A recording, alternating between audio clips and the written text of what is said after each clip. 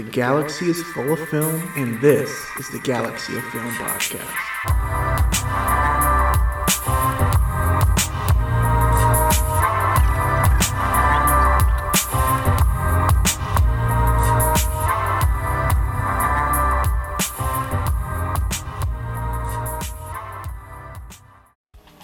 The Galaxy of Film rating system is based off planets featured within the Star Wars films. From our highest rating to lowest, here is the order in which we rate these films. Number 5. Coruscant, the entire planet is one big city. Number 4. Bespin, it's pretty far, but I think we can make it. Mining colony? Yeah, Tabana gas mine. Number 3. Like you did by the lake on Naboo. Number 2. Set your course for the Hoth system. And lastly, number 1. Gotta get back to Jakku. Back to Jakku! Why does everyone want to go back to Jakku? What's up, Galaxy of Film listeners? It's your co-host, Danilo. You might be wondering why Max isn't speaking. That's because he has COVID again. It's not COVID, buddy. It's not COVID. Yeah, okay, but we'll see in like 5 days, bud. We'll see when you're on a ventilator. But anyway, I really don't know how the intros go. I hardly pay attention to them. Oh yeah, you asked me how I'm doing. Max, how are you doing, man? I'm here. I'm here. I'm doing good, other than just not feeling great. Went and saw the fourth Matrix in theaters today. A really weird experience.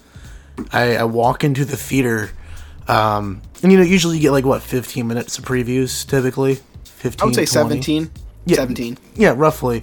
For the first 8 to 10 minutes, the previews were playing on the speakers. It was weird, no video. Yeah. So then the movie started, we saw the Warner Brothers logo, then it stopped. Then it went back to the previews to show us them. And then the movie restarted. It was a weird experience. Also, the chairs were kind of funky. I've never had, it was a reclining seat, but it had different controls for the back that was separate from the arm, or from the leg rest. It was a weird thing, man. Where were you, man? The Alamo? No, it was at an AMC.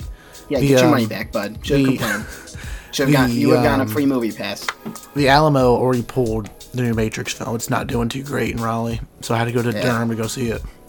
Ain't doing too good over here, man. So I'll let you know how I think about that in 2 weeks, 1 week, whenever we're covering it. I'm doing good, but let me introduce some guest stars. Joining us once again from West Virginia is the man himself, JR from West Virginia on Commonplace. JR, how are you doing, man? Doing pretty good. How are y'all guys doing? It was amazing seeing you guys and everything y'all did in New York. Y'all get chops for that, man, and everything that y'all done thus far and posted. Oh yeah, we got some good shit coming, man. I'm in the process of editing the video, but I do a voiceover in our first video that I wasn't able to finish because my voice currently. Wow, dude. Yeah. Wow. That's real sick, man. You should have done it for the effect, because you had COVID coming back. Oh, from the sick one. So you could have done the voiceover and they would have been like, my bad, I got COVID, There you go, man. Put the vlog up, buddy. You promised our viewers. Yeah, anyway, I'm though. on it. And then also joining us today is Alex from Drink In the Movies. Alex, how you doing, man? I'm doing all right. Excited to talk about some John Carpenter classics. Well, that means that's one person who's excited to talk about him, so that's always good to hear. The John Carpenter... Oh, wait, to continue on with just this wonderful hosting job that I'm doing, we're going to switch it up a bit today. We're going to talk about the movies first, then we're going to take a break and give you our rating system on the movies that we just talked about and rated. And then we're going to talk about the news, and then some TV shows. Maybe in that order, maybe not. I don't know. Just skip ahead to the episode halfway through and you'll find out, it ain't rocket science, come on. It's 2022. But yeah, today we're going to be talking about John Carpenter's wonderful classics, Escape from New York and The Thing. Can I add in one thing? Yeah, man. What's up? You do have to put in there, just not a classic. His movies are cult classics. Oh yeah, cult classic. That's very true, JR. His movies all are cult classics. Except for like two. But that's exactly right. Max, which one do you want to start with, man? Heads or tails? I'll flip a coin. Hold up, Alex. Go ahead. What were you about to say, Alex? Cult classics. John Carpenter, especially like with his effect on like modern horror movies, his movies are like certified class. Especially The Thing, like that is a movie that just came out, kind of dudded, and is now like revered by everyone who's seen it, besides one person that I know who is going to bash it. And I will. Isn't that the definition of a cult classic? If it comes out and it dudded, and then it gets a following then after. Correct me if I'm wrong, but I think that's the definition of a cult classic. Cult classics are also usually stick to just one group. Hold on a minute there, buddy. Classics are universally revered. Cult classics still get negative press somewhere, or actually not just somewhere. A lot of the time, they still get negative press from people who don't love the movie like others do. Classics are universally revered. The Thing is universally revered. Well, not by me and JR. So, well, guess you know what? So I guess it's a cult classic. Yeah, Rocky Horror Show, cult classic. Yes. Evil Dead, no. Those are classic movies. Evil Dead movies compared to. I've never seen Rocky Horror Picture Show, actually. Really? Dude, that's something to watch. Get zooted and watch it, and then watch it sober. The Alamo, I think, does a showing like once a month on it, actually. Rialto. Get zooted out of your mind and watch it. It is a sight to behold. Rialto on Glenwood does it. Okay, it's the Rialto, gotcha. I'm probably going to the February one because it looks insane. I might have to go to that, depending on the date, because it's something that's been on my watch list for a long time. We'll figure that out later. For now, let's talk about these two films that may or may not be cult classics or classics. Give us an iTunes review and let us know at Galaxy of Film on iTunes. But yeah, today we're going to be talking about John Carpenter's mid-movies. I know Max really likes John Carpenter. He chose this episode to cover these two. These been on his backlog, I guess. Isn't that right, Max? Yeah, they have been. Yep. Which one do you want to start with first, man? Let's do Escape from New York first. All right, well, we're going to start from Escape from NYC, where Max and I just were, and boy, did we escape. I escaped skid-free, but Max and the other people escaped with COVID. So, did they really escape New York? No, they didn't. But what can you do? Not at all. All right, so to give us a plot summary, a breakdown of this movie, The president gets shot down over New York. New York's like a state penitentiary, or a universe penitentiary or whatever. And then this dude with an eye patch has to save him. And we see that happen throughout the movie. And he's a criminal. And that's about it, really. That's really about it. I'm not really going to go into much besides that, because you'll hear my thoughts about the movie. But Max, what did you think, man? Was there more? Should I add more to that? Because that really sums it up, I mean, you're not wrong. That's exactly right, buddy. I'm not wrong. Like, if we're talking, like, a very stripped-down version of this movie, you're not wrong. Exactly. Alex, go ahead. Let me get some water. I'm over here struggling. Yeah. Let's hear some positive voices first. I know Alex likes to, Alex is filmmaker. I don't know. I was gonna make a comparison, but Alex, just talk about this goddamn movie, man. All right. Well, like Max said, in its most stripped down form, you're 100% right. But there's so much more. From the effects that were for the budget, it was amazing that they got the quality that they did. Especially the entrance of Snake Plissken. That's who Kurt Russell plays, or as De Niro calls him, the man with the eye patch. His flight into New York City is just gorgeously shot. Probably some of the best images of John Carpenter's career came from Escape from New York. And he brings back... Bro, what? What was... All right, man, just keep talking. All right, dude, keep going. Keep going. Are you talking about the images quote? Look at the lighting of Snake Plissken in that plane, all right? The reds, the greens... I've seen kids in high school make better films than what I just watched. Okay, buddy. Keep talking about Escape from New York. Why are you so negative, dude? Look, De Niro, I got more crap than you're giving me right now for putting Spiral from the Book of Saw in my top 10, all right?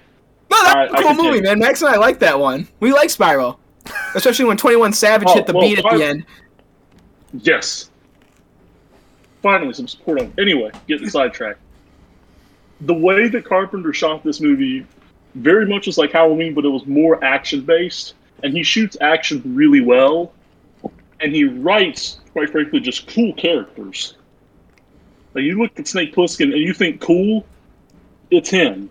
No, I'm thinking badass when I look at him.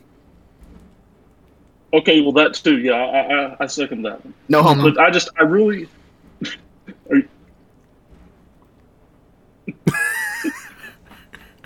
I just really enjoyed this. I actually had a really fun time with this. A lot better than I thought, because I had heard mixed things on it. I know some people that love this movie think it's one of Carpenter's best. I've heard people who say it's a garbage fire, or as JR would say, dumpster juice. But it was a lot of fun. Yeah, that's about all I got to say. Okay. Well, there are some interesting thoughts there. Alex, but JR, hold on before we go on. Alex, you're talking about the entrance for Snake as he's going into the city of New York. I do love that scene, though. That's probably my favorite water, scene in the movie. man. Dude, I'm drinking water. I don't know what to do. I just want to make sure it's like by you, man, because it sounds bad. Yeah, man. It's all right. This is my life for the past week. It's fun. Would you rather have this or COVID, man? Dude, I felt fine with COVID, to be honest with you. That's what I'm saying. That's what I'm saying, dude. That's what I'm saying. Hold on. Let's stop yelling about COVID. This is not the Joe Rogan podcast. Max, what were you saying? Thank you, Alex. Thank you. This is not the House of Gucci episode. Jesus. If we ever get okay, if we ever get to that level again, shoot me in the face. We're not getting to that episode again. We're not talking about it. Okay, so the entrance Snake Plissken coming into New York on the little plane, to me it looks more like a glider. I know in the movie it can fly, whatever, that just looks like a glider. It looks way too thin. Where he lands on top of the... What'd you say? It's a paper airplane, essentially. Yeah, basically, dude. Basically. Where he lands on the World Trade Center, he's getting ready to skid off and has to put like a little grapple on it. I love that scene. By far my favorite scene in the whole movie. Maybe it's just me, because I'm 22. Clearly, I was alive for like 9/11 and whatnot, but I never physically saw either of the Twin Towers. So seeing them represented in any movie is always fascinating for me. I talked about that in the New York Ninja episode as well, how seeing that new footage, or just lost footage showcasing the Twin Towers in a film is always really cool and interesting. And this has been on my list for a long time. Like, I've physically owned this movie for about 3 years and just haven't had a chance to watch it. Specifically the Shout Factory Steelbook, too. So, like, I had a decent version of it. Just been on the backlog. So I'm sitting down and I'm watching this the other day, and I'm able to see, oh, yeah, we see the Twin Towers, this cool footage, but he lands on one of them. I thought was the coolest thing, just because that's something I'll never get able to see in real life. So by far, that's my favorite scene in the movie, Alex. But JR, what are some of your thoughts overall on this? Okay, so I need to tell a quick story, and this won't take too long. All right, the only reason I got back involved with these movies, the power went out because of the snowstorm this past weekend. Mm-hmm. So I ended up watching Escape from LA, and all I had, y'all know I'm the Projector King, so I just hooked up the flash drive and we played the movie. Mm-hmm. And watching it, it was some cringeful moments in it, but it was like, man, something about this, and yeah, having the town of Lynchburg, Virginia in there was pretty cool. So then, next thing you know, it's time to watch Escape from New York. And Escape from New York, it's got some people in it. It has Isaac Hayes as the villain, and I apologize, I forgot his name because I just watched it a day ago, just to get refreshed. But the knife, when Snake threw the knife at the guy and stuck him straight in the head. Yeah. That was probably one of the best scenes of the movie. The whole 80s atmosphere, the early 80s, because it wasn't like the mid 80s, like Michael Jackson went popular. This movie was a bridging movie between Star Wars, Blade Runner, because it falls right before Blade Runner coming out.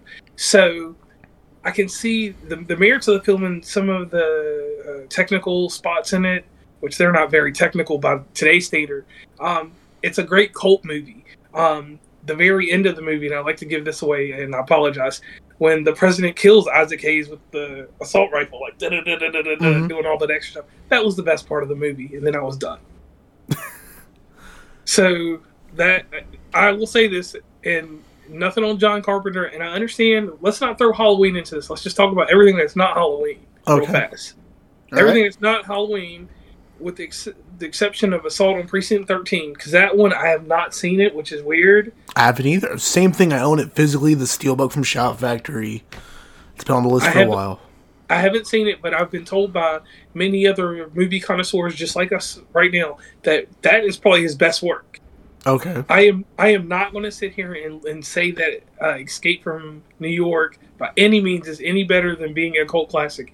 It is something that I would throw on for someone that is in film school, such as Dan up there up top, to show them certain aspects of storytelling in the 80s. Mm-hmm. But I'm going to put a bubble around it in the 80s.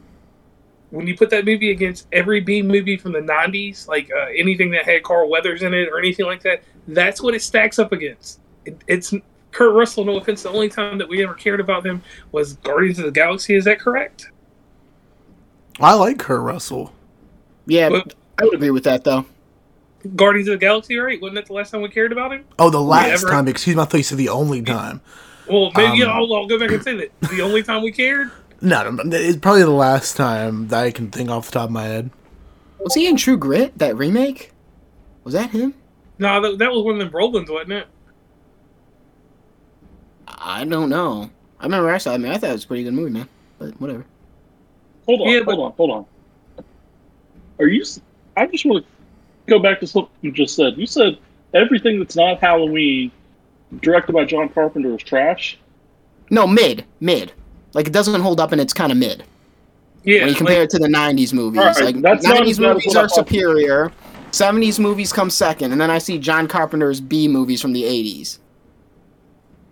It's like watching the Hallmark Channel after I see Dune. I'm not watching the Hallmark Channel because I like living. Yeah, no, but that was just a comparison, you know?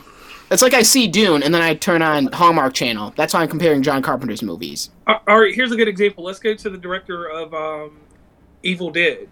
Sam Raimi, yeah. Yeah, he did those movies, and then he did Spider-Man. He evolved. John Carpenter plateaued after The Thing, and then he just slipped down further. Because let's be honest, you know that Escape from LA is a train wreck.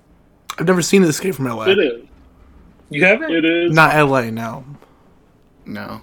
It's we're New York LA kids. Galaxy of Film Productions, baby. LA is not nearly on the level of Escape from New York. I 100% agree with that. But I mean, I'm sorry, you watch Vampires by John Carpenter, I think that was 98. That movie holds up. It's stupid, but it holds up. Probably the best role James Woods ever got. Who's James Wood, dude? Wow. Sorry, bro. Different conversation. Different conversation, bro. Yeah, different for another day. So, Yeah. Alex, let me ask you this then. All right, sorry to take it real quick. So, you're telling me that John Carpenter is in the same vein as a Stanley Kubrick? He's in the same vein as a George Romero? Absolutely not, buddy. I've never personally been a fan of Romero's work. Yeah, me as well. So okay, hold on, JR, hold on. You can call me dumpster juice afterwards, but let me defend. All right, George Romero's work has never really connected with me, but then I see stuff like Escape from New York, The Thing, Vampires, Halloween, even Halloween 2, and that connects with me more. But no, he is not even close to someone like a Stanley Kubrick, who is a little god of cinema. But he's not he's better than George Romero in my personal opinion. Okay, let's cut it in. You're telling me he's better than Tim Burton? Tim Burton? Which Tim Burton are we talking? Are we talking about recent Tim Burton here, or are we talking about current Tim Burton? We're talking about Beetlejuice. Oh, absolutely not. Beetlejuice is one of my favorite films of all time.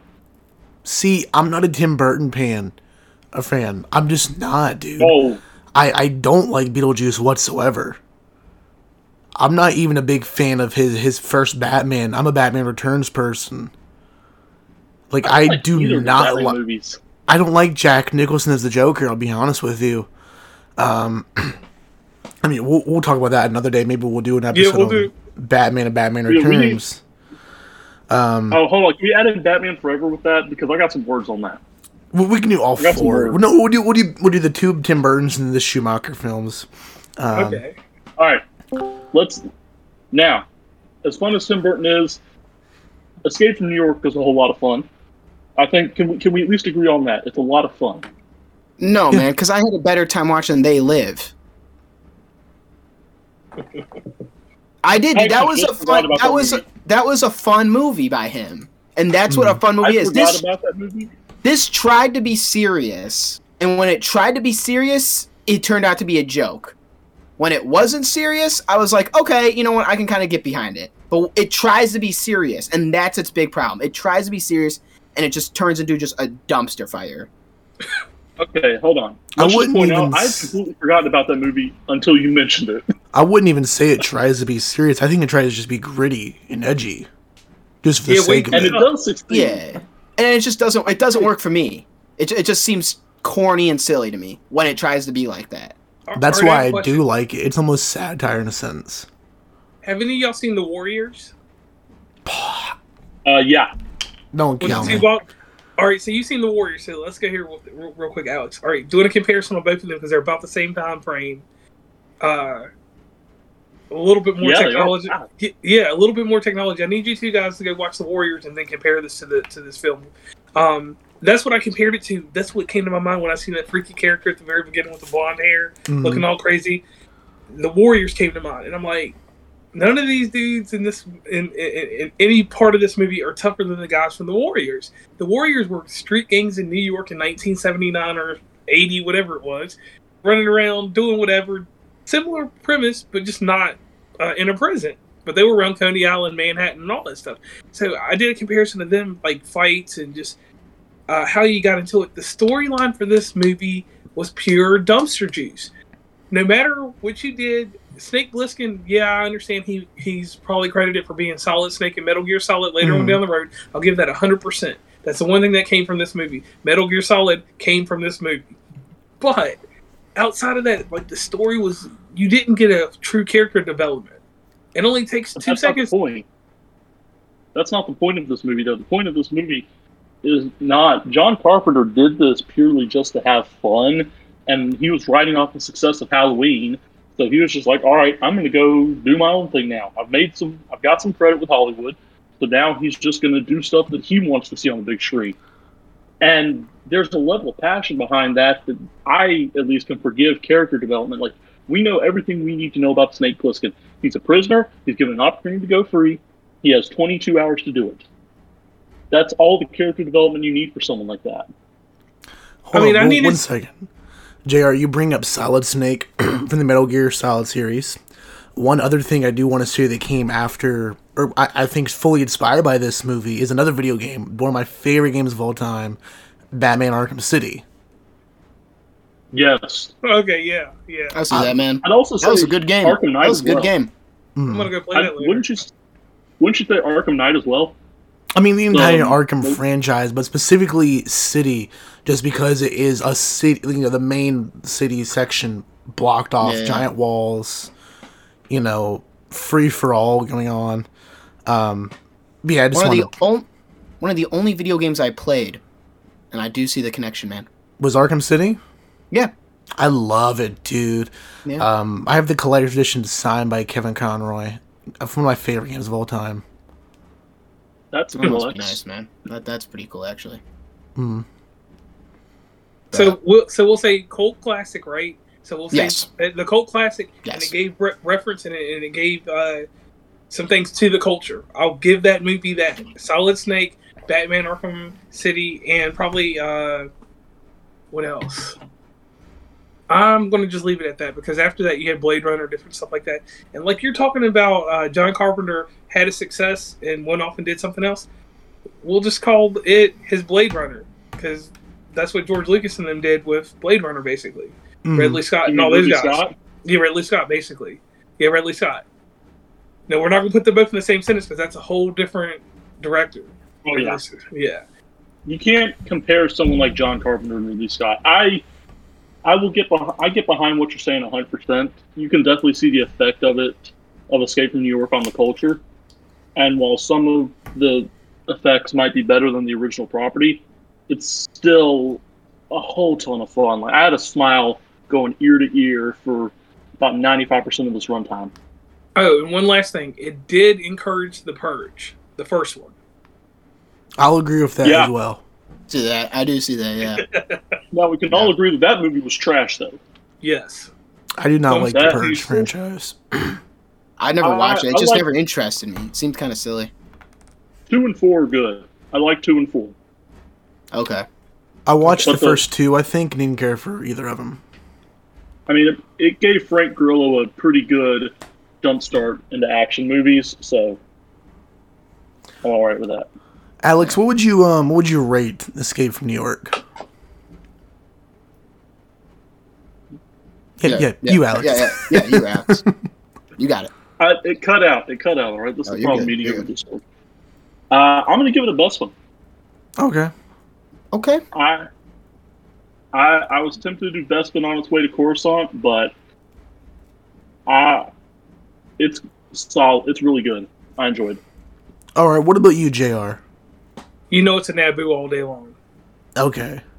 Okay. See, mine's also a Naboo. I can admit this movie has its faults. I think this one specifically is a cult classic. We'll get to my thoughts on the thing in just a little bit, though. Like I said, dude, same thing I said in the New York Ninja episode, the LFG I did. I'm a sucker for seeing older New York footage, and this works out. I think the soundtrack's great. Donald Pleasance as the president is kind of funny to me, almost as funny as Harrison Ford in Air Force One. Just because I'm seeing two actors I really like as the fucking president of the United States. Their performance isn't funny. It's just a weird role I wouldn't expect them to ever have. I enjoy it. It's a Naboo for me. What about you, Danilo? I mean, I didn't really give my thoughts on this movie, but I would say it's a pretty much of a dumpster fire film. It tries to be serious. It turns out to be just an absolute fuck fest. I think John Carpenter's movies are absolutely mid. I don't think of him as one of the renowned filmmakers that will always be remembered. He has Halloween and They Live. And The Thing I heard is, cult classic. I have yet to watch it. But the movies I have seen by him are just lazy and kind of silly. And it's just a filmmaker I have no desire to seek out their work from. So for this, it's going to be Jakku on its way to Hoth. Damn! Okay. Jesus Christ, dude. I'd rather watch Django Unchained 5 times than watch. It's called Django Unchained, dude. Don't be. I don't care, dude. But Oh, sorry, racist. My bad. No, dude. It's just there's an entire scene about the Silent D. I fell asleep for it, man. Yeah, anyway, I don't understand. Django's one of Tarantino's best work. It is one of his best work. I would say it's one of his best, but it's not saying much. And I mean, it is the Reservoir Dogs. What'd you say, JR? It's not Reservoir Dogs. See, it's right above Reservoir Dogs for me. Okay, I like Reservoir Dogs. I think it's up there. I think Django, whatever the fuck you want to call the guy, and Reservoir Dogs are up there. I still have to see a few of his film stuff. For me, it goes Hateful Eight, Jackie Brown, Pulp Fiction. Mine's Pulp Fiction, Django, Reservoir Dogs. I can go with Jackie Brown because that's one of his gems that people kind of skip over. And that's the one I want to see because I hear that's good. And it's not, Robert Forster is fantastic. Hmm. He is amazing in that movie.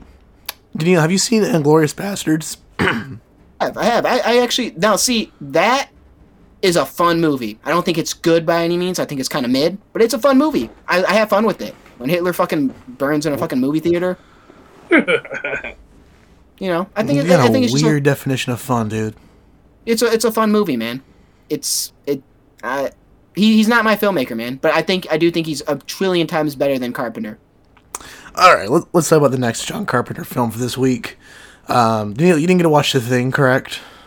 Nah, man, I didn't. Like I said, no desire to see any of his work. Thank God. Tired of your negativity. Alex, go ahead and give me the breakdown for The Thing, since I can barely fucking talk. I appreciate you stepping up for this part. Give me your recap. All right, so the thing is about this group of Arctic researchers led by Kurt Russell's helicopter pilot, all in Antarctica, Arctic. What's the difference? There's snow. And there is an alien parasite who's going around and infecting people and killing them. And the film is really built around this level of distrust and this paranoia that you can't trust your own people anymore, which at the time in the 80s was very appropriate. And Kurt Russell and Keith David get to be awesome together on screen, and really just takes off from there. Well, that's good, man. I just want to chime in real quick to our listeners out there. Hopefully one of them's Little Caesars. Little Caesars, if you're hearing this, we are looking for a sponsorship. We don't care what you do, how you do it. I get a pizza from you guys every Thursday. Max is hopping on the Little Caesars bandwagon as well now. Please reach out to us. You have our email, link in the description below. We want a sponsorship with you. Have you tried that Batman pizza yet? Yeah, dude. Is it good? Wait, what? Yeah. Yeah. There's a Batman pizza? Little Caesars doesn't miss, bud. Hold on. There's a Batman pizza? Mm-hmm. Yeah, because they have Batman hats. Did you see that? I might work there just to get the fucking hat. Oh, damn! Over the new movie, yeah. But look, one thing I want to add go ahead. Looks like I'm having some Little Caesars sometime this week. See, look at that, Little Caesars. Look at that. We're getting more of your audience joining by the minute. And Little Caesars, on your secret menu, something that is not in every area. I had it last time I was in Indiana. Pepperoni cheese bread. It's not on your. It's not on the menu at all. Pepperoni cheese bread. Please bring it back, because I go to places. I was in Michigan about 3 weeks ago. Couldn't get pepperoni cheese bread. They looked at me like I was crazy. Yeah, Michigan's retarded. Yeah, I used to work at a pizza place, man. We used to get in trouble for doing stuff like that. Hey, no, you didn't work at a pizza place, man. You wanted to work at Little Caesars, I think is what you meant to say. Okay, buddy. All right. Little Caesars, you have our contact information. Link in the description below. JR, what are your overall thoughts on the thing? All right, so I got to be 100% honest with you guys. I had never seen this movie. I'm going to tell you what's funny. I'm old. I'm 36 years old. So I had the Thing video game on the original OG Xbox. Okay. Didn't even know what it came from. Didn't even care. It was just an awesome game. And after I finished the film, I realized that the two were the same. The movie started off just like any other movie that John Carpenter makes. No storyline. Just jump right into it. Mm-hmm. And it was like the scene that got me was the dog when the dog transformed and stuff, and the other dogs were wigging out and shit, and he was trying to break out and stuff like that. So like that kind of threw me in there. The dialogue was actually good in this movie. The dialogue made sense. That's something with some of the John Carpenter films that I've seen. Sometimes it's just like really, really tough, like bad wrestling from the '80s commentary type talk. The further the movie got on, and you find out more about the disease or the whatever the alien thing is or whatever, and they got to burn inside to see who's good, who's not. When it got to that part of the movie, that's when it got really crazy. You had a lot of killing.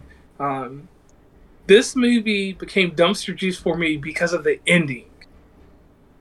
The ending of this movie, like I was hyped for this movie. This movie was on its way to being like something that I was going to put in my showcase whenever we do sometime cinema in your local city, anywhere and everywhere, when we start that back up in April, guys. Mm-hmm. And anyway, that was just a shameless plug. And anyway, it was just like the ending of that movie. I said automatic dumpster juice. And mind you, everybody knows that when I'm watching these, I am watching these on the Nebula capsule, and we're using it on the projector. So I had the cinema experience. I have the subwoofers and everything. So I got every boom and crash. For a in-home experience of watching this, it was amazing. Would I have gone to the theater to see this? Oh, hell yeah. But the ending turned it into dumpster juice. That's the only thing. If the ending had been different, I didn't get any resolve out of this movie, if that makes sense.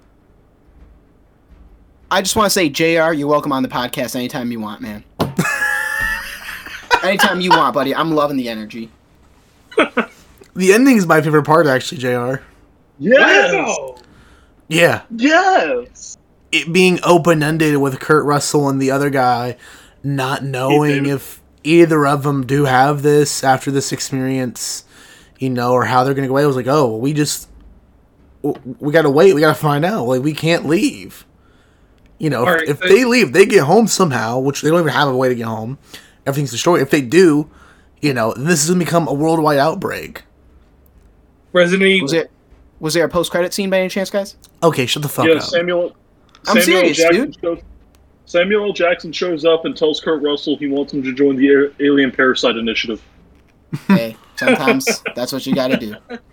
Resident Evil. That's all you were telling me at the end of the movie. This is the thing, and let's be truthful here. And this is why I gave it dumpster juice. Like, it just got horrible dumpster juice. You know that they had just put money out for the movie beforehand. That movie tanked. Universal gave him an option. They said, "Here's some more money. Let's see what you can do." At the end of this movie, he's like, "Man, all my fucking movies tank. This one's going to tank too. They're not going to be a sequel. If there's a sequel, it'll take 17 years for me to get a sequel because no one will option my movie." So he left it the way he left it, and I knew that at the end. I knew that because I knew, we're in the future now, so we know what his life turns into. They only let him do a movie here and there, and then they get rid of his ass because everything he does tanks, except for the Halloween movies. Well, he doesn't like doing sequels. That's the thing. He didn't want to do Halloween 2, and that's why 3 is a totally different movie. Because he's like, okay, the studio forced him to do a sequel. So he's like, fuck it. He wrote some bullshit for Halloween 2, and then they're like, yeah, you gotta do a third one. We need more money. He's like, okay, I'm going to turn Halloween into an anthology series, something entirely different. Once that flopped, and I think Halloween 3 is a trash movie. I hate Halloween 3. Come on, man. Really? Halloween 3 sucks, straight up. It's bad. Which one was the cult, dude? Was that 3? There's also one in, like, Halloween 6. Oh, okay. There's the cult of Michael Myers, and then there's a different, like, Halloween mask cult in the third one. All right, Max. I'm sorry, I don't argue with anyone, but I've got to put up the strongest argument ever to what you just said. No one forced him to make Escape from L.A. No, I'm talking about for the Halloween franchise. Escape from L.A. was, 15 years after the thing? Right, but 17. But what I'm saying is this. I'm talking about all his movies. I'll put Halloween to the side, but he knows that Universal was not going to give him a second option for a movie, so he didn't make a sequel. He knew he got his writers to put this movie in a position where it would be open-ended, it would never get finished, there would never be any point to it, because just like the thing, Escape from New York, it took 17 years for someone to have a vision that maybe John Carpenter will make us some money and not leave us like he does in every other movie flat. And once again, you see what happened in the future, left flat. 19 million for this movie, 25 million for the sequel 17 years later. How much faith did they really have in him? I have to disagree with the thing, man. I don't think this even needed a sequel. Especially this was a remake too. The thing is that, like, his is a remake. He included footage from the original Thing in Halloween, the first film. When Laurie's I think it's Laurie. It's either Laurie or the girl across the street is babysitting one of the kids. You see footage from the Thing from 54? That sounds about right. Yeah. So this had source material too. It had to be even older, I think. It wasn't black. It wasn't straight black and white. By the 50s, they were doing movies in color. Yeah, exactly. Then this had source material as well. So, this didn't really need a sequel. I feel like, I don't think it was a way to not have a sequel, in my opinion. But I could be wrong. Who knows? That's just why I view it, at least. But you really don't like the ending? You're making all these faces, JR. Like, damn. Listen, that shit was dumpster juice. I wish I had just taken my time and streamed the video game on Twitch and made up a better storyline to go with the game. Okay, I didn't even know there was a game. So what was the game like, if you don't mind me asking? The game is actually supposed to be a sequel to it. Coming into it now. So that's what was kind of like, I felt kind of cheated because I'm like, this third-rate ass Konami game, it doesn't justify a sequel. We need a real movie, or at least give me some CG that's worth talking about. Basically, it's a continuation of what happened with them. Obviously, a little bit better storyline because someone else wrote it besides John Carpenter and his writers. And it didn't close anything up there. But it was an awesome game back then in 2002.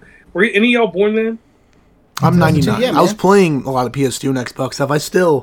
I know you can't see here. I got about 300 PS2 games right next to my desk. Well, if you get a chance, look on eBay and get the thing. You'll thoroughly enjoy it since you thoroughly enjoyed this movie. Okay, I'm looking at it right now. It looks interesting. The PC version. Does that count? I was born in 02.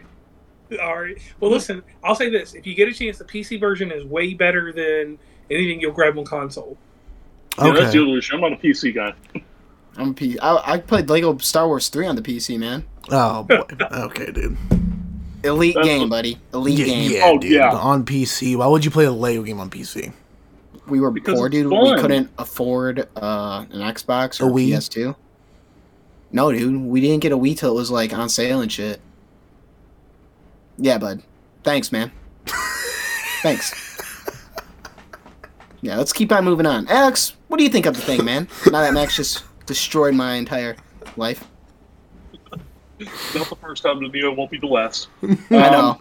I know. I'll keep this short and sweet. This is, compared to the film we just discussed, Escape from New York, this is not anywhere close as good. I enjoy this movie a lot less than I enjoy Escape from New York. I appreciate the nihilism. I appreciate the very dark tone that he was going for, the cold. You can feel the snow, and I appreciate that. But besides Kurt Russell and Keith David, everyone else was just bad acting. It was bad acting all around, and I did not like it at all. The writing was fine, but I was disappointed because I had heard that this movie was like a horror classic. This is a film that everyone needs to see, and then it let me down. So it's not a bad movie at all, at any stretch of the imagination. The creature effects are amazing, and they are better than some of the VFX that we have going on today. Mm-hmm. So I was let down, but it was still a good movie. I think that I'll enjoy it more with age. So, what would you rate it, though? I'm going to give it a Naboo on the way to Bespin, because I still liked it, but it's not nearly as good as Escape from New York. Okay. I'm upset I didn't watch this, man. I gotta chime in. I'm upset I didn't watch this, man. I'm hearing so many fucking takes right now about this movie, and this is like one of the only ones I was, I would have watched like willingly. See, my input on this, I think this is some of the best dialogue written by John Carpenter. I've always heard, if you like Hateful Eight by Tarantino, you'll like The Thing. I see the comparisons now. Which is interesting, seeing some of how Carpenter influenced my favorite director, one of his films, which is also, people have a hot take quite often about Hateful Eight. Let's hear it. Let's hear it, bro. Say that again, Alex. His best film, by the way. Yeah, I like Hateful Eight. I don't think it's his best. But, dialogue's very well written. I like the ending quite a bit. My favorite part of the movie. The creature effects are great, especially seeing the dog slice its head open in 4 different spots for the thing and to emerge out of it is pretty awesome. The sound effects, they gave me chills at one point. That little, swishly sound the little mini tentacles are making off of the creature. That's weird. It is just fucking weird. I don't know what my reaction would be if I saw this thing coming towards me. I thoroughly enjoyed it. I think this is one of John Carpenter's best, if not his very best. And I'm a sucker for Halloween. Halloween is my favorite horror film of all time. I will forever love that movie, and for how it's affected my life and how I love film. I'm giving The Thing a Coruscant. I really enjoyed this movie thoroughly. I think the 4K transfer that Universal just put out is gorgeous as well. I wish I bought it physically, to be honest. I purchased it digitally on Vudu. It just came out 3 months ago. And would you recommend buying the 4K? Yeah, the 4K. I've watched the 4K digitally, which is the same transfer as on the disc. The one that just got put out by Universal. It is gorgeous in 4K. Absolutely gorgeous. Actually, wait a minute. I'm stupid. I already own the movie. I own the Scream Factory Steelbook. See, I was putting off buying the Steelbook because I heard the 4K was coming out. And then my Best Buys just never got a copy for whatever reason. Because we talked about that a couple weeks ago, Danilo. The distribution. Yeah, dude. that's Don't get me started with Best Buy, buddy. Yeah, dude. I didn't get the Dune Steelbook purely because I heard how bad it was. Like, they were missing discs, missing codes. That and the Halloween Kills. I just went for the straight up 4K. I got the 4K of Halloween Kills. Only because I wanted that alternate ending. Oh, you found it? The standard. Nice, dude. You can't even find the standard in Michigan. Went to 4 different Best Buys. Because I want to know what that ending is, too, man. Screen record it for me. Okay, here's the thing, though, Danilo. It doesn't really have an effect on the franchise or on the next film. Well, don't say anything, dude. Yeah, bro. Come on, man. You guys just ruined the thing for me. Hey. I'm not telling you what happened. All I'm saying is don't go in expecting something mind-bendingly changed. It's not like Watchmen Ultimate Cut. Wow, dude. Wow. You know what I was expecting? I was expecting mind-blowing effects, mind-blowing endings. I was expecting to see John Carpenter himself enter, kill Michael Myers, put on the mask himself, jack off, and then kill everyone in the town. That's basically that's the alternate ending for Rob Zombie's Halloween 2, actually. Yeah, Laurie puts on the mask, kill. It's bad, dude. Wait, it's really? Are you? I've never seen the Rob Zombie ones. Oh, Rob Zombie's Halloween 2 is probably the worst movie I've ever seen in my life. This is coming from someone who actively loves his. He's dying. He's dying, bro. He's dying. Oh no. But his trilogy, Rob Zombie's trilogy with Sid Haig, you know, like the House of a Thousand Corpses. I hate Rob Zombie as a director. Whoa, dude! 3 from Hell was my favorite. Same. 2019 was a great year for movies, and 3 from Hell was one of my favovorites. And that's really nice. When Galaxy of Film makes a movie, we're gonna buy Rob Zombie. We're going to say, hey, bud, here's $1 million check. Never make a fucking movie again. Isn't that right, bud? That's exactly right, Max. And that's how Galaxy of Film will operate. JR, what is your rating for the thing? All right, so first off, let's do a little thing here. His movies have cult references. His movie basically was a scene out of Resident Evil. I'm just gonna be honest. It's just it's a creature from out of Resident Evil that breaks out of a zombie's body, but it's not in a zombie's body. It's just in a frozen corpse. So I'll give him that. It's gonna be a Hoth, because like I said, John Carpenter was good with this whole cult classic deal. That movie right there, and I had high hopes for this because it was one of these movies. I was like, man, my laser projector will be here in a week. I would put this in high definition, But now, after watching it, I watched it in, 1080 something.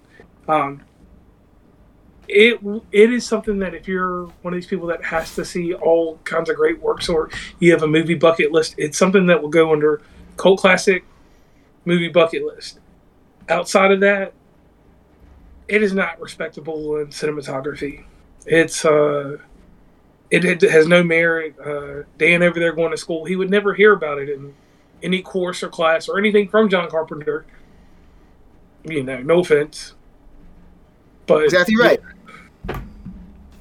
I mean, I can't say anything else nice about this. Like, if we're going to go across these two movies, Escape from New York does way more for society culture than the thing ever will, minus the video game. Because the video game was really popular back in 2002 going into 2003. So, outside of that, and he probably didn't have any input on that. And I'm just going to leave it at this lasting impression on John Carpenter. Aside from his Halloween movies, and aside from Assault on Precinct 13, because I've never seen it, might watch it when the power goes out again, but it has to be a desperate time. That's when his movies are good. In a desperate time when you have no power and all you have is some type of battery-powered projector or some way to watch TV when you can't watch anything else. That's when John Carpenter's movies are special. When I had nothing left to watch. That's a big yikes, man. You know what I'm going to give this one, even though I haven't seen it? Probably a Bespin. I'll let you guys know by next week. I'll probably watch it by then. And you know what? If I still hold to that rating, Little Caesars, please sponsor us. But JR, what would you rate this one, though? You gave your thoughts. What's your rating of it? I told you, Yeah. Oh, my apologies. I'm sorry. Yeah, your apologies, bud. COVID's affecting mine now. It's okay. Dang, But man. yeah, no offense or anything. Like it wasn't a waste of opportunity and hot air or anything. It just, if we're gonna go through and stack his movies on top of each other and say this is great and this is not great, it will be at the very bottom of my list. Damn. Okay. I'm here for the hot takes, though. I'm here for it. It's a different opinion. Dumpster juice. Jesus. Okay, buddy. I said it was dumpster fire. Whatever. So now we're gonna cut to break. So Max is gonna put the music. We're not cutting a break. We're going straight. Yeah, to that's news. exactly right, buddy. Because this is Galaxy of Film, only the best here. So here's our news segment for you. A new poster for Batman. Did you guys see the poster? Yeah, it's bad. Oh yeah. Okay. How many? Raise your hand if you like the triangle posters with all the characters and they form a nice triangle. Yeah, that's because we're not retarded. That's my opinion on the poster. Alex, how about you, man? You raised your hand, man. You apparently like triangle posters. I do. It's very symmetrical. I'm a fan of that. I like the look of this new poster. Although we're getting to the point of these triangle posters are to the point where they're like the floating head posters. It's getting boring. Thor Ragnarok did a really good job of it, but it's becoming a bit much now. But I do like the way that the poster looks. Just me. It is just you. Yeah, it's just you, because I feel like I could Photoshop something better, and I have zero experience with Photoshop. Do it. I want to see. Buddy, I don't even watch the two movies for a podcast for 2 hours, man. You really expect me to go out of my way to Photoshop a Batman poster? But you know what? Just maybe. Only if Little Caesars sponsors us. Little Caesars, we know you have a partnership with Batman. I will do it. I will make your new banner with Little Caesars in there as well. But the runtime is the big thing to take away from the news segment. It's almost 3 hours. Max, what do you think about that, man? I know your throat's hurting, so I'm giving it to you for a minute. I'm excited to see what they do with this runtime. Honestly, I'm hoping we get a good amount of screen time of Riddler, like not just his presence throughout the film. Mm-hmm. I want some deep dives in his thought process during all of this. Okay, so like a VO even. Maybe just a couple scenes where it's strictly what he's going on instead of just him interacting with Batman. Who knows? I really want to see a lot of focus on him. I'm hoping for. Yeah. But based off the footage I've seen, I was rewatching one of the trailers today when I saw The Matrix. This seems, based off the footage, just the variety of the different clips I've seen. Mm-hmm. This seems like the movie where we get the most Batman out of it. Not just because of the runtime, but we're getting more Batman than Bruce Wayne for the first time, I feel like. So I'm here for it. You know, I'm really interested to see just what this movie's about at this point, how it's going to hold up compared to the other ones. I think it looks promising. I think the biggest competitor for this one is The Dark Knight. So who knows, dude? I'm pumped for it. Though that runtime just has me even more amped for it. I'm ecstatic, dude, because it's 3 villains, or quote-unquote on villains. We don't know if Catwoman's helping out sometimes, who the fuck knows. So I'm fucking pumped for it. JR, your opinion on the runtime? What do you think about that?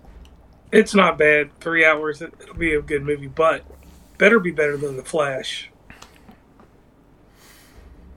The Flash movie? Yes. Oh, yeah, it will be, man. 100%. I look at The Flash and I see a kid who body slammed some woman down because she wanted a picture. Alex, how about you, man? What do you think of the runtime? I combine the runtime with hearing that the Riddler's supposed to be like a Saw villain, and the way that Matt Reeves has been approaching this, I'm very excited. Like, it's my number one for the entire year. If I saw no other movie this year, it'll be The Batman. It's my most anticipated as well. Same, dude. I texted... Oh, sorry. You good? Oh, no, go ahead. I texted Max about the score, dude. You know how, trailers have the score and, they don't ever carry into the movie? That's the Batman theme, dude. That theme sounds fucking sick. Mm-hmm. It's almost at the very beginning of it. It's very much like a spaghetti western. It sounds like. Almost, yeah. I'm here for it though. I love the Batman. You I know would who love else? I'd love a very like good, bad, ugly standoff between Batman and like whoever he's gonna throw off a cliff next. Commissioner Gordon. I don't think that's gonna be happening. You know who we can't throw off? His parents. Oh, Anyway, up next. These are two Jinx, quick dude? things. Okay, dude, come on, bro. I don't Yo, want. dude. No. Dude, Just no, announcements. come on, buddy. Okay, fuck off. Mortal 2 Combat is announced. Mortal Kombat 2 is announced. We also. show. Jesus Christ, you're sounding like Jared Leto right now, buddy. And then Halloween Ends begins production. This isn't a Ridley Scott episode. This is a John Carpenter episode. Calm down, buddy. Yeah, Mortal Kombat 2 was announced today. Halloween Ends began production yesterday, being filmed in Savannah, Georgia. And also, Mission Impossible 7 and 8 were delayed alongside the Quiet Place spinoff. Just want to throw those out there. Those are all things we've talked about on the podcast before. But Danilo, I'm very excited to hear your thoughts on some concept art that was released yesterday by Marvel, because you called it. We've discussed this for I don't know how many fucking weeks, but go ahead. We have concept art. Mysterio was supposed to be in Spider-Man No Way Home. Yeah, I want to know when this concept art was made, because we got to remember something. The entirety of this movie was written. This movie was supposed to come out after the Doctor Strange movie. Because of COVID, everything got pushed around. So that means the entire story changed. You know, or a good chunk of it, at least, let's say. You know, maybe they kept a few building blocks, like Doctor Strange being in it, Peter's getting, everyone forgets who Peter Parker is. Spoiler if you haven't seen the movie, go fuck yourself. But, you know, it makes me ask the question, was Mysterio the original plan in the beginning? Or was it just like, you know, they were just throwing in villains and they're like, well, wouldn't it be cool if Mysterio came in and they just did that, you know, in the writing room again? But I think Mysterio was actually supposed to be in it again. Because I don't think they would, in my opinion, and the only reason why I say that is, I don't think they would waste Jake Gyllenhaal like that. Just how they're not wasting Michael Keaton. You know, Michael Keaton's a big name. It's pretty cool that he's a villain in an MCU franchise. And Jake Gyllenhaal being a villain in an MCU franchise is pretty big as well. So, that's just me, though. And that's all I have to say. Are you sure? I kind of just ended it off, like, randomly, but, you know, life comes at you fast. Jared, what are your thoughts? That's kind of crazy because he should have been in that movie. I think it would have been an easier way to tie in the Sinister Six and have Sony do their thing over in their portion of the Spider-Verse, what they do with whatever they are doing with Morbius and all that other stuff. It would have been a good way to tie in that. And, I mean, it just would have made sense. Like, because they basically wasted the character of Mysterio. But outside of that, he should have been in the movie. Sinister Six would have been amazing to form at the end of that movie in some other alternate realm or something, or whatever they were going to do with it. It would have been, and then, you know, after they set that up, that could have set up something with Venom and brought all the worlds together. See, I'm thinking we'll see Mysterio in Spider-Man 4. I'll jump on that bandwagon right now, buddy. Maybe he's not. Maybe it's a post-credit scene. Maybe it's just seeing Quentin Beck and not in the Mysterio outfit. But we'll see him again. I'm almost certain of it after seeing this concept art. I think the return of Mysterio needed some build up. So even though he was supposed to be in No Way Home, I'm glad he wasn't still. You know, I think he will be the reason for the Sinister Six to form, like a proper one. I think he'll take inspiration by seeing the 5 villains we see in No Way Home and go from that.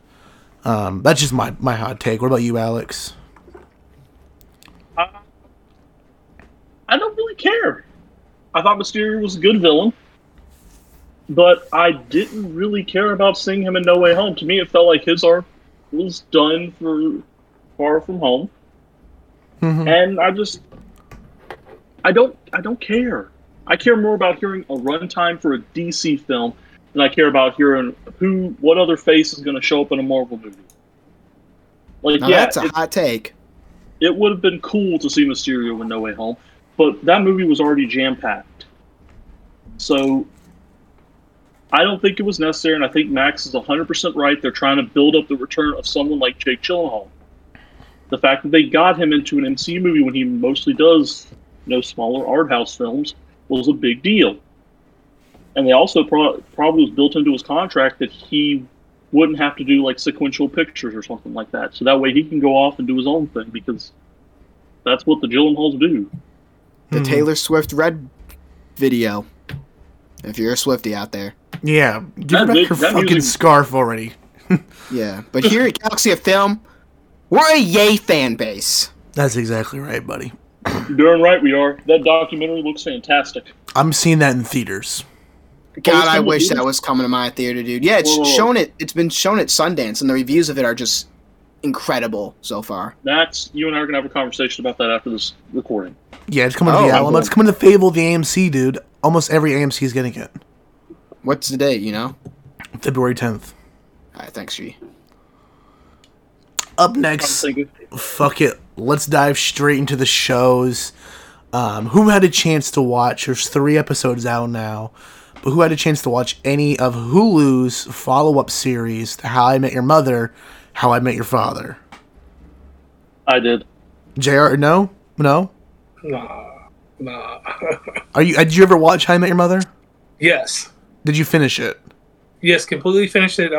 Here's one thing. For some reason, I don't like Lizzie McGuire, so I'm just not going to watch anything with Lizzie McGuire in it.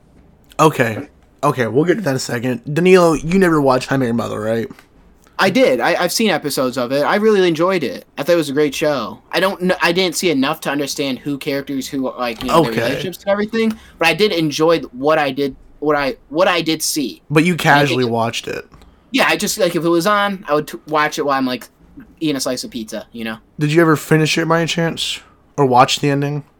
No, it just wasn't on when I was eating pizza. Okay. But, yeah. I'm a massive How I Met Your Mother fan, dude. I quoted Barney Stinson in my yearbook for my senior quote. I wore suits every day from middle school to when I finished college, actually. It's why all my social media is Max the Suit Guy.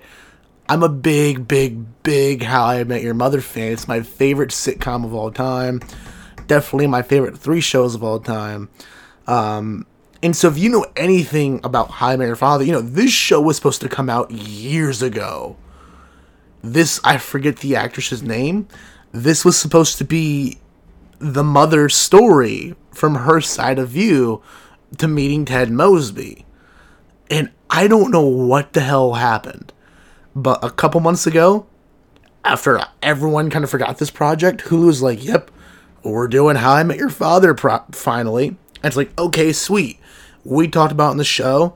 I was excited. A week later, Hilary Duff's announced the star. It's like, oh. So this is its own new thing. This isn't the story we were originally supposed to get. So at first I was kind of skeptical. Like, okay, is this just going to be a copy and paste? Am I going to enjoy this? Am I going to have harsh feelings going into this because it's not what I was originally expecting? After watching the first 3 episodes, I can say I fucking love this already. It's not just the copy and paste. We have the same familiarity of the formula. Like, yeah, we have this woman who's narrating, who's going to tell us the story of how she met someone's father in the city of New York. And Hilary Duff does play the Ted Mosby character in, 2022, which, about 10-year difference between the 2 films, or the 2 shows. The other characters aren't exactly copy and paste, though. So it's nice to see some original stuff thrown in there. I'm loving it. What's some of your thoughts, Alex? All right, quick backstory. Like you, How I Met Your Mother is probably my top 3 shows of all time. I've seen the show. I think I'm on my 15th run through of the show. I have it on constantly. Barney Stinson is one of my favorite TV characters of all time. The show just means so much to me. and I was nervous going into it. I was very, very nervous because I hold this show with so much respect and greatness in my head, and I was nervous that it was not just going to be a copy and paste, but it was also going to be kind of disrespectful to the original. I agree, especially since they're in the same universe. Like, confirmed they're in the same universe, so it's going to connect to How I Met Your Mother some way. Well, yeah, we already see, spoilers for episode 1. I mean, who hasn't watched the pilot? JR. It's not a major spoiler, it's just a cool thing we see in case you're interested in the pilot. But one of the friends lives in Lily and Marshall and Ted's old apartment, which is cool. That's the only thing we're seeing reoccurring, though, is that apartment. But I think that there will be someone from the original cast that shows up. I think so, too, but I don't think in season 1. I think it's going to try to find its own footing. Jason Segel, maybe? I don't think Jason Segel, actually. I think it'll be either Neil Patrick Harris or Josh Radnor or Allison Hannigan. One of those three will show up. See, I only think it'll be Colby Smulders or Neil Patrick Harris. Well, my reason is the way the show's going, the character that's supposed to be like the female Ted Mosby, basically, seems a lot like Lily. Mm-hmm. So I could see it as almost like a cameo that Hannigan shows up. But the show itself, I have fallen in love with. And I did not expect to, nor did I want to. And somehow after these 3 episodes, I'm very invested. I'm excited for when new episodes come out. And it's just, it has reverence for the original show, which is not something that is common nowadays. A lot of times, modern shows or spin-offs of original series just want to disrespect the original for some reason. And this one doesn't. And I give a ton of credit to the creators for that. So I'm loving it. I'm happy that I like it. I'm loving it as well. 100% agree, dude. Yeah. I do think we'll see Robin in this just from, just the TV in the background, seeing, a news report or something going on. I think that's as far as her cameo will go. But I think we'll see Barney, if anybody. Just because, there's a couple comments made specifically the last episode about hookup culture. So I think we'll see Barney. At least I'm hoping we will. But, JR, do you have any interest in watching this at all? I mean, I'm going to go out here on a limb, and tomorrow when I got some free time, or maybe on a 15-minute break or something, I'll edge my way into it. Okay. I'm so bad at TV shows, but I would be interested to watch this. It sounds interesting. And plus, it's very Hulu. Yeah, but I didn't watch the How I Met Your Mother series, so I feel like I would need to watch that in its entirety. You don't. Oh, okay. You don't. That's it. The beauty of this, it doesn't just stand on the you don't have to understand what came before to understand this show. This show is operating on its own, and it's. If you don't like the original show, you will not like this. But also be going in knowing it's very self-aware, much more than the first one was. Mm-hmm. This show is very self-aware of the times it's in. I mean, the second episode is revolving around a Tinder profile pic. Yeah, it's it's interesting. It hasn't quite found its footing yet, I'd argue. As far as the acting goes, some of it's a little bit weird. I mean, you gotta fall naturally into these roles at some point, especially of TV. Because some of these actors I've never even heard of, so I don't know if this is their first time, having a role this large or not.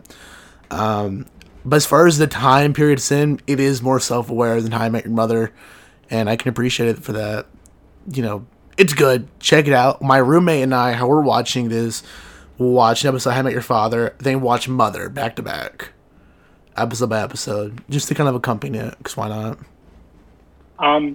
One other thing I'll say about the show is I don't think it's gonna, at least right now, it's not gonna lend itself to be full 22 episode seasons. No. I think if it sticks within 10 to maybe 13 episodes a season, have a tighter storyline, I think it'll be a bit tighter than How I Met Your Mother, which was one of its failings for seasons 7 and 8. Is there some episodes that you can just kind of discard and it doesn't really matter? That's why when season 9, I think has I think season 9 is shorter than the others. I think. But season 9 also takes place over one weekend. I know, but see, the thing is, it's a tighter story, I think season 9 is one of the best seasons of the entire show. Okay. Purely because it is that tight of storytelling. They're very precise with it. I could do a whole 4-hour episode on just season 9. Damn. Of How I Met Your Mother. I've seen the show I'm on season 2 right now for my 15th time. Yeah, dude, How I Met Your Mother's great. Love it. Check out How I Met Your Father if you have any interest in, this series. If you're curious if it holds up, it does. Another show I want to talk about this week, though. Before we get to this show, just an update. I'm now on season 2 of Euphoria. Working on catching up. I'm on episode 2. Episode 3 just dropped this week, so expect an LFG whenever season 2 is done. Go ahead. I just watched episode 1. I was told to watch it, and it's pretty good. So I'll probably of season 1. Yeah, episode 1 of season 1. Yeah, so I'll probably try and catch up with you. But you liked it for the time being. I did. It's A24, dude. It's TV, but it's cinematic TV. I don't know if I told you this. You know who also wrote and directs this? I know it when you're gonna say it. Malcolm Marie. Yeah. Yep. So it's interesting that you like this because I know you hated that movie. Well, I hated high school, and this is kind of just like this is like in the slums of high school. Yeah, that's true as well. I want to just come to the defense of Euphoria real quick because a lot of people are criticizing its unrealistic qualities in high school. Mm. At least from my high school experience, this thing is very realistic. I don't know where the fuck you went to school at, dude. I went to school, so people would come to school, they would try to dress like that, but the costume design aside, I knew kids who were strung out on drugs, who ended up having to drop out because of it, who were addicts. I knew people that dealt with, sexual assault, who dealt with unplanned pregnancies, all of that. That was just the reality, at least where I went to school. Me too, but the costume designs where I'm just that was the thing where I was at. The party thing. We had one girl that would have house parties, bad ones, but it got to the point where anytime when she'd have a house party, police, because it was a smaller town, they would shut them down before they would arrive. They would just catch on, because she would do 5 on the school year, 5 or 6 big ones. Sick one, dude. Yeah, way to go, cops. But the next show I want to talk about for a second, JR, you and I have been wanting to talk about this for a while now, is HBO Max's Peacemaker. First 4 episodes are now out. How are you enjoying this thing so far? Peacemaker, I'm one of those guys, once again, I read the comics or read them previously and different things. Peacemaker is a great work. It's something that actually makes me want to get into DC more. I'm a Marvel guy up and down. James Gunn being over there directing this, putting his Guardians of the Galaxy twist on the DC world works for me. Every character, I'm not going to go into too much detail. The one character that stands out the most is Judo Master. Judo Master, the guy in the green suit, you've seen the episodes, he tears it up. John Cena is a stiff actor. If you can get past John Cena, because John Cena is like Vin Diesel, and he's about like Kurt Russell. He's got just one acting mode to him. Like John Travolta, they only act a certain way. So if you can stomach John Cena, you can stomach this show. And it has hard comic relief. The supporting cast, the one lady from Orange is the New Black is pretty good. I forgot her name, but she was tasty on that show. And then the supporting cast from the last Suicide Squad, that was with, what is the lady's name? Amelia Harcourt, Jennifer Holland. Yeah. Oh. So you've watched it, Alex? Oh yeah, I'm gonna probably stay up till 3 a.m. when the new episode drops tonight because I'm super excited. Snap! Forgot about that. I love the show so much, and I disagree about John Cena. I actually think he's the best actor to come out of the WWE. I think he's a far better actor than The Rock. The Rock is like John, who were you talking about? John Travolta. He and Kurt Russell I disagree. But anyway, he has one acting mode, But John Cena is a very multi-layered performance. Welcome back on the show anytime, Alex. Welcome back on the show anytime for that. Why? Because I trash The Rock or I praise John Cena? You trash The Rock, dude. I'm sorry, but after Red Notice, that man has lost. I've lost all faith in him. Once again, Galaxy of Film's going to make sure he's out of business. All right, I'll give you, all professional wrestlers are one-dimensional when it comes to acting, even Hulk Hogan. But here's the one thing about John Cena.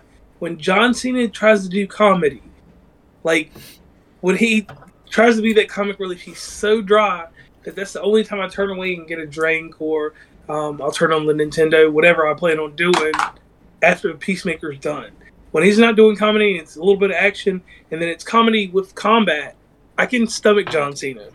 He's hilarious. He's the one who gives me he and John Economos, played by Stephen Agee, are the funniest people on there. The girl from Orange is the New Black actually kind of annoys me a little bit. Like, she's just... See, Wow, I bro. love her character because she's adding actual depth to Amanda Waller in a sense for me. Yes. She's adding depth, yes. I'm more talking about her comedy. See, yeah. I think John Cena's hilarious in this, and I find her funny too. Judo Master also just annoys the crap out of me. Yeah, He's just like, I see him, he's and okay. I want him to get thrown through a brick wall 5 times. I want him to get tag teamed by John Economos and Peacemaker. Okay, dude, I didn't say that about John Carpenter, dude. That's just out of pocket. Why? Because you see yourself as Judo Master? Because I'm brown? Maybe. That was out of pocket. No. Adrian Chase is good too. Yes. Vigilantes. Vigilante's probably like that's my comic right there. That's my DC, the DC Deadpool. That scene in the prison in episode 4 when he's talking to Robert Patrick and those white supremacist people, and like, which one are you, Tiki Torch Kid? I just lost. It was perfect. I just can't believe you called Danilo Judo Master. I did not. I said, do you see yourself as Judo Master? I asked a question. Yes. Well, you know what, Danilo? You're trash on Peacemaker, okay? You need to get thrown through a wall. Whoa, dude. Jesus Okay, man. Christ, you caught me off guard, dude. All right. Let's keep the show rolling. All right. Before we wrap this episode up, guys, Stream of the Week, I got it this week. You can find this on Amazon Prime. It was for rent for 50 cents, which is really weird to me. Okay. Yeah, really weird. Heavy Metal. If you've never seen the animated anthology film from, I think, like 82, 81, something like that? Like 79, 80. Yeah. Watch this fucking movie. Have a couple drinks. Do whatever you gotta do. This is a great fucking movie. It holds up. I don't know why it was on sale to rent for 50 cents, but I got my 50 cents worth out of it. The first time I watched this, I was, I think, 17 or 18 in my friend's garage, and we were drinking his dad's beer.